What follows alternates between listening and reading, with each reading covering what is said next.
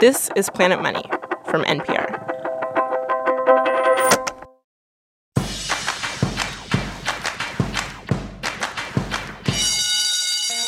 Hello and welcome to Planet Money Summer School, your one-stop shop for learning about all things economic. I'm Stacey Vanek Smith, and climbing our way out of the caves of macroeconomics, I'm joined by our two economic spelunkers. I don't know why I wrote it this way, but I did. Kristen Brody and Luigi Zingales. Hey, guys. Hi there. Hi there. This is episode 4 of Summer School, and today's topic is one that is very familiar to most of us. Prices, how much stuff costs. And this might not sound like such a big deal, kind of small potatoes, but it is a really big deal. Because if prices start rising or falling a lot, it can create a spiral that can destroy a whole economy. One of the big worries that economists and politicians have about the economy is always inflation, which is just prices rising across an economy. But specifically, people worry about an inflationary spiral. Kristen, Luigi, would one of you mind jumping in and defining what an inflationary spiral is? I've got the definition. Kristen, go. So it's a situation where price increases and then wages increase because people need more money to be able to pay the higher prices. And so then we see prices increase again, and it just goes on and on. And this is what is known as the dreaded wage price spiral. So basically, prices start going up, people start asking for higher pay to be able to afford to pay those higher prices, and then companies start paying out more in wages to their workers. And so they raise prices on the stuff they sell to help pay for those higher wages, et cetera, et cetera. And this spiral is considered to be a true economic monster when it really gets going. This really strikes fear into the hearts of economists and politicians. Luigi, why is this? I think that high level of inflation, especially unexpected inflation, create a lot of social unrest because there is a massive redistribution of income in the economy, and that is generally quite disruptive. So inflationary spiral, if it keeps rising, then you lose confidence the currency you're using, and savings becomes dramatically reduced, and long-term planning becomes extremely difficult, and so on and so forth. So the disruption in the economy can be substantive, especially when you enter the double-digit inflation range. Or even more than double digits. So when inflation spirals out of control, it can lead to what is known as hyperinflation. Hyperinflation is when prices are rising at a rate of 1,000% or more per year, which means, for example, that like a $3 coffee would cost more than $33 by the end of 1 year. And we've never experienced anything like that in this country, thank goodness. But countries all over the world have suffered this. And when it happens, it is just a terribly destructive force. And we, in fact, are about to hear a story about hyperinflation and the terrible effects it had on the people and the government of Brazil.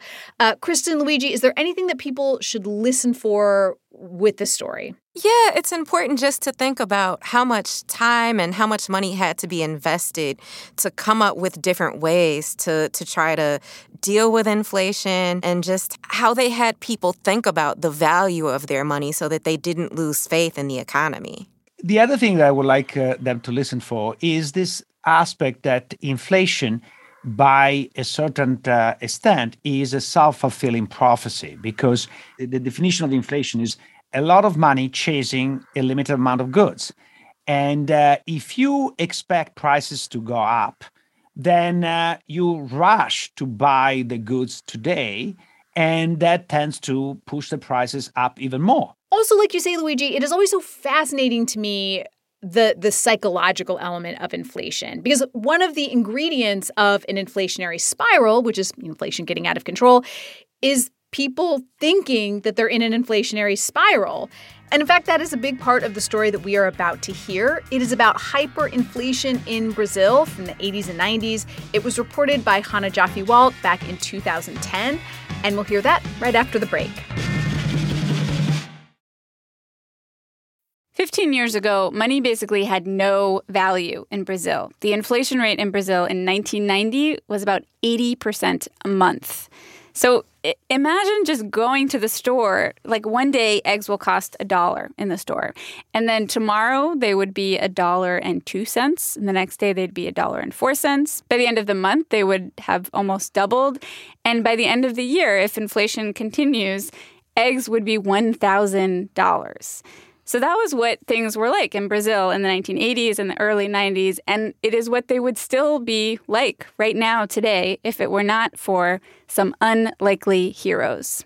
The most unlikely group of national heroes you can imagine, 4 former drinking buddies from grad school with a crazy plan who were suddenly put in charge of the country's biggest economic crisis ever. But before we meet them and hear their story, let's paint a picture of the problem that they set out to solve. So remember, prices were going up every day in the 80s and early 90s. And if you think about what that actually means in the supermarket, they had to change prices every day. Caetano Ferrari, this flirtatious 75-year-old in Sao Paulo that I met, remembers that that was someone's job, to walk the aisles and change the prices. There's a guy who changed the sticker. Blah, blah, blah, blah, blah, blah. Huh? You pass the guy and you buy things. Wait, you would walk by the guy? You would, get in front of him? You run. In front of him? In front of the guy and buy things like that. So that you could get to the goods before he changed the price? Yes, like that. Inflation was a pain for people who shopped in stores as well as for people who ran those stores. Because the problem is you can only possibly know that inflation was 80% a month in retrospect. At the time it's actually happening, you have no idea. This is one of the pernicious effects of sustained high inflation. You assume, because prices were going up in the past, that they're going to continue going up in the future, but you don't really know how much. How much do you tell the sticker man to raise prices by? So every business in Brazil had to develop different strategies. So some people just set a number for what prices will be. They just said prices will go up 2% every day. Other store owners would go and just peek in the store down the road and see what their prices were and copy them. And others would look at the exchange rate with the dollar. So people like Isaac Guercman, he ran a textile factory in a row of textile businesses. And his method was looking at the exchange rate with the dollar combined with good old-fashioned collusion. Every morning, Isaac would get together with the other textile guys. In Brazil, it's very common that you start your day having a glass of coffee, and we start talking the weekend and how our football team has done, and then someone probably would say, how much you're gonna start, are you gonna charge, what is the dollar exchange rate? And somebody else would say, was $9, now it's $10, so I have to increase my prices 10%. And it's not an exactly science. Brazil's problems with inflation all started in the 1950s. The government wanted to build a new capital in Brasilia, and they wanted nice buildings, fancy architects, and didn't have the savings to pull it off, so it created the money to do it. Now, this is an option countries are often tempted to take. They can print money to pay for things they can't afford. The problem, of course, is inflation.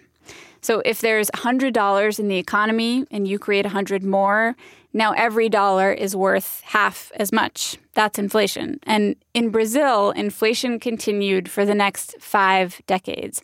Year after year, Brazilian money was worth less and less. And this causes all sorts of problems, not just with the sticker man. Say you get a $1,000 bonus and you put that money in your drawer. A year later, it's worth half as much. So the minute you get paid, the clock is ticking on your money. I talked to one man who told me he used to have nightmares about his money sitting still on his dresser, just losing value. A beer manufacturer told me he stopped making beer because making beer just takes too long. You buy all the grains and hops, and by the time it was brewed, everything was worth so much less. So by the 1980s, inflation was the number one political issue. And so began the plans to fix it. Now, it turns out the best person to talk to about this is Maria Leopoldina Bierenbeck, because Maria can take you through a detailed history of each president's failed plan to stop inflation. But you have to ask Maria each question twice, because the first time she always answers like this. I don't know, because I never had to do anything. I was just a plain housewife and mother.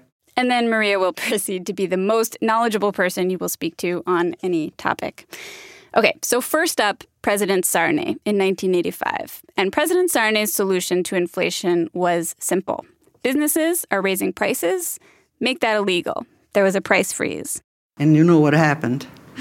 People hid the merchandise. And you couldn't buy anything because they wanted the prices to grow up because the situation was a fantasy. It was not real.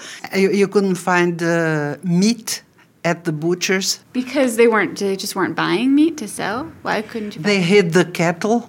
Really? Yes, you can do that here. It's a very large country, you know. So they hid the cattle waiting for the price freeze to go away. Yes. The main problem with this plan, of course, is you can't just freeze prices and not deal with the underlying problem, the fact that the government is still creating money, which causes inflation. So that was the next guy's idea. President Collor in 1990, he thought, okay, I'll just stop creating so much money. Inflation will eventually go down. Now, here is the problem with that. It has to do with the country's banks. If you were in the small minority of Brazilians who had enough money to have a bank account, it felt like a really great deal. Because in order to get your money, banks had to pay you an interest rate that was higher than the rate of inflation. So in the U.S., you're lucky if you get 2% interest on your bank account. But in Brazil, in 1990, people could get 2,000% or more. Money was growing in banks, which helped fuel inflation, which led President Collor to believe bank accounts were part of the problem. And here's where he went really, really wrong. He decided to freeze bank accounts, 80% of private assets, 80% of the money you have in your bank account, you can't take out. Now, Maria is telling me this, and my translator, Flavio Ferreira, was sitting in on our conversation, and he could no longer keep quiet. He remembers when the Minister of Finance made that announcement. And I remember the day when she was on TV explaining that they were going to confiscate everybody's money. So next days, banks would not work. I remember the face of that woman. She had studied in the best schools, and she had been a professor at USP, and she was explaining to the nation, as an economist, why we need this to end inflation. We need the country to be, together with us. But I remember I looked at her and said, God, a government cannot do that. I mean, when a government does that, you lose people's respect. Oh, it was terrible, wasn't it? It was terrible. So many people committed suicide, you know. When you mess with people's money, it does not go well. The economy went off a cliff. President Collor was impeached. There was a new president, a new finance minister, and inflation went back up again. The Brazilian economy was at a low point, and it looked like there was nothing to be done to fix it. This message comes from our sponsor, Wix. If every person in the U.S. suddenly visited your website, would it crash? Not if it was built on Wix. That's because Wix's multi-cloud hosting gives you the unified power of AWS, Google Cloud, Fastly, and its own exclusive data centers. Wix processes 3.8 billion requests daily and can handle significantly more than this. Your site infrastructure automatically scales in response to traffic and transaction spikes. So think big. Wix can handle it. Enter our heroes, those 4 economists we talked about at the beginning, who basically entered the picture now because that new finance minister knew nothing about economics. And so, in March of 1993, he called one of our heroes Edmar Baixa. I was in my office at that university here, the Catholic University, and I got a call soon after I had finished teaching a class, And he said, I just been named the finance minister. You know that I don't know any economics, so please come to meet me in Brasilia tomorrow. We need you. Well, I was terrified. Basha had been waiting 3 decades for this call, ever since he and his 3 friends had taught graduate school together at the prestigious Catholic University in Rio. 4 friends who had been studying Brazilian inflation for decades, 4 buddies at the campus bar complaining to each other about how this government didn't know what it was doing and that government didn't know what it was doing. 4 buddies who were now being asked by the government to come and fix things their way, the plan they'd spent years on. And so, of course, their first answer, no, we don't want to. Here's another one of the 4, Andre Lara. This is a process. It's something that requires many years. It's not something that we can do. It's not a magic. It's not a trick that we do overnight. The government pressed on. Lara and Basha were taken to dinner with members of parliament who told them how much the country really needed them. They got calls at home. Senators told them, you will have free reign, whatever you think is best. Basha was invited to meet the president.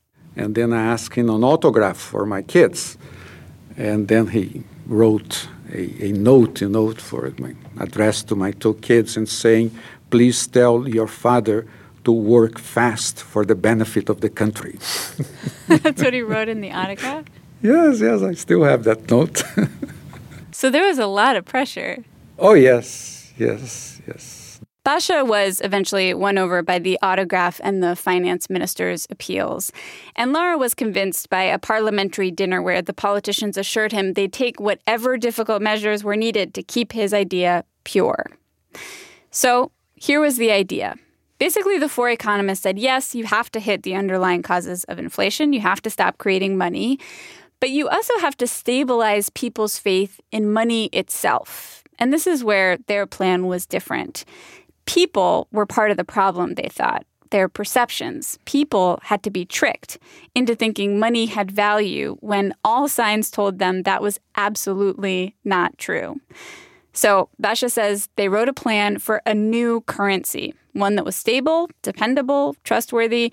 The only catch was this currency would not be real. It would not be printed. There would never be coins. It was fake. They called it a virtual currency. We call the unit of real value, URV, yes. Yeah, it was a virtue. It didn't exist, in fact. People would still have and use cruzeros, the local currency, but everything would be listed in URVs. Your wages would be listed in URVs, taxes were listed in URVs, and all prices in the stores were listed in URVs. And URVs would be held stable. And so, for example, when you went to the store and bought some milk, how much does it cost? I say, well, now it costs X, let's say 1 URV. Well, how much is that? Because I cannot pay with our URV. So, well, I have this little table here, and today's value of URV in cruzeros is 7 cruzeros per URV. So it costs 1 URV, 7 cruzeros. You pay 7 cruzeros. You go next week, well, it's still 1 URV. But then you say, how many cruzeros? You look, well, it's 14. Every night, the central bank would put out a memo with the official inflation rate of the day, and it would get printed in the newspaper the next morning, so the store clerk could look it up. Monday, 1 URV is equal to 7 cruzeros, Tuesday, 12 cruzeros, Wednesday, 14. Milk or whatever it was you were buying would stay the same in URVs. And the idea was you would start thinking in the fake currency, in URVs, because just last week you got paid 1,000 URVs. Milk costs 1 URV. Next month you'd get 1,000 URVs again, and milk would still be 1 URV. The amount of cruzeros, what you actually handed to the clerk, would change, but the price in URVs would not. That was the plan, which Basha presented to the senator from Sao Paulo. And then when I explained to him the plan, he, after a while, he said, well, with some anguish in his voice, said, well, Basha, if this is the only way that you tell me that it can be done, then we will follow you to the precipice.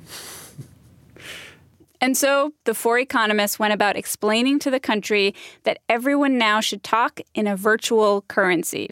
We didn't understand what it was. We asked, how much is that? Oh, so many URVs. I used to say it was a fantasy because it was not real. Still, people used it without being forced to. One store would be selling milk for 1 URV, and eventually all the stores would be. So people would know that's an appropriate price for milk, which I can tell because I got paid 1,000 URVs. And then when we are satisfied that prices were relatively in good synchrony, we declare, well, from this day, the virtual currency becomes a real currency. The Cruzeiro Real is going to disappear, and everyone is going to receive from now on its wages and pay for all the prices in the new currency, which is the real, which is equal to 1 URV and also equals to $1. And that is the trick. It wasn't the only trick, obviously. While they put URVs in place, the group of economists made the government balance its budget and slow down on money creation. And then, one day, July 1st, 1994, the central bank deployed truckloads of new cash in this new currency, the real, to banks in the cities, to provinces, and waited on the ready for the four economists to say, go. All that fake money you've been using, it's now real.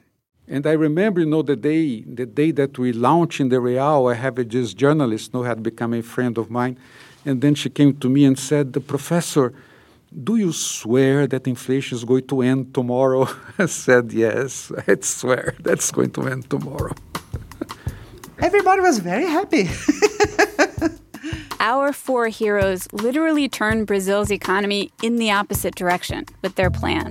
Brazil was finally able to grow in the way it always should have been all along. The country was able to grow true competitive industries, huge players in sugar and oil and iron ore. And Cardoso, the finance minister who hired our four heroes, after admitting he knew nothing about economics, he was elected president twice. That was Chana Joffe-Walt back in 2010, and we will be back after a short break to slow walk through exactly how these economists solved the problem of hyperinflation in Brazil.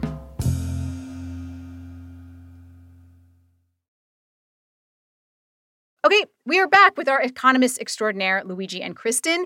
What did you guys think? What went through your head while you were listening to this story? It takes me back to when I was working on my master's degree. I worked at Circuit City, which has now gone on. But one of the things that was our job on Saturday or Sunday, one of those days, we would update the prices. It wasn't about inflation. You were the pricing person. Yes. Oh my gosh. So it wasn't drastic swings. It was just based on whatever the price was. Some of the prices of televisions or stereos or whatever it was would go up or down. And there would be customers, if they were in the store at the time of the price change, they may want to make a purchase before the price went up, or they may want to wait to see if it went down. Well, yeah. I mean, it's a less fraught version of price changing than we saw in the grocery store, but it's the same thing, right? It's people who want to make sure they're getting the best deal. And in the case of Brazil, when we heard that sort of price changing was just very emotional. It came with a lot of panic and a lot of fear. And that was really part of what these four Brazilian economists were up against.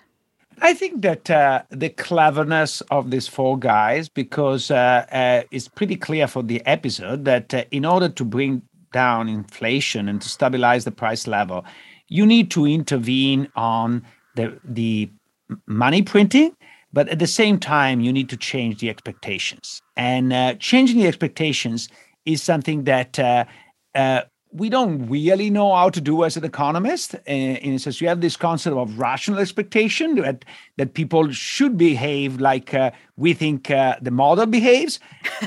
That's not really what happens in the world. You need to make something credible. And this is where psychology comes into picture. And ironically, these four economists were very good empirical psychologists.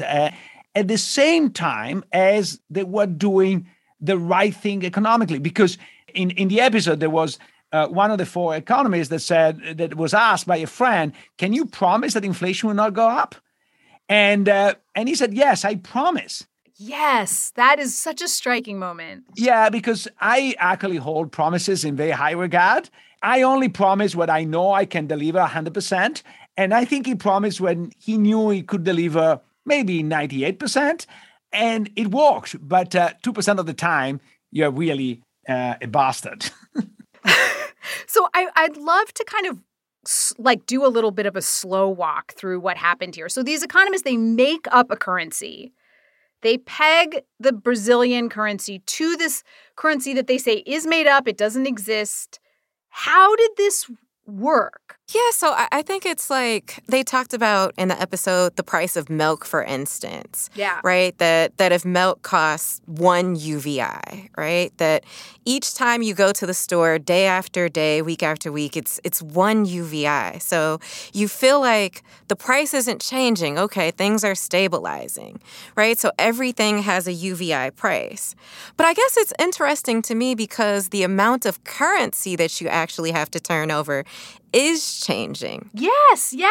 So it's basically like the going to the grocery store, because Kristen, you mentioned like milk. Every time it's 1 UVI. And that's such a contrast to the opening scene where this guy is like basically speed walking down the aisles, changing all the prices, where the price is changing. It creates stability, even if that stability is fake. It's like a fake stability. I think they set the expectation differently. You need to converge. If this is a need to coordinate, because if I am the only one not rushing to buy the good tomorrow and everybody else does, I basically get my value depreciated, my money depreciated, and you don't. So in fear that you are running and I'm not, I'm going to run myself.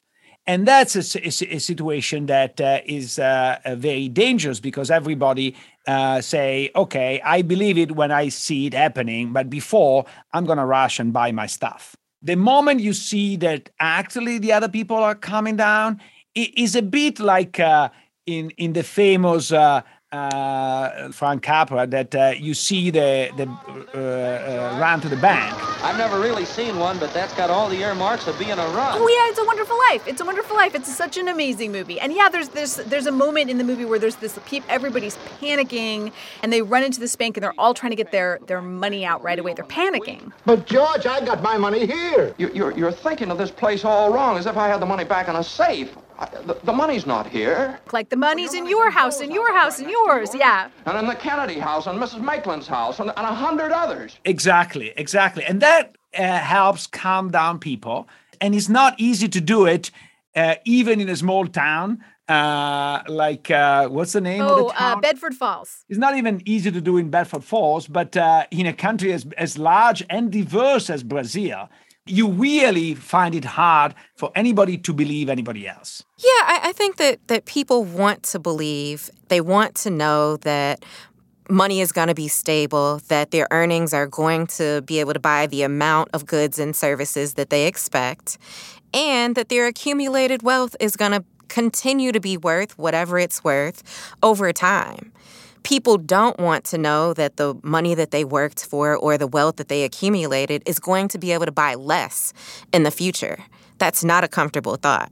And inflation does erode the value of dollars, right? So people want to know that their money is going to hold some value, whether it's for retirement, whether it's for buying things in the future.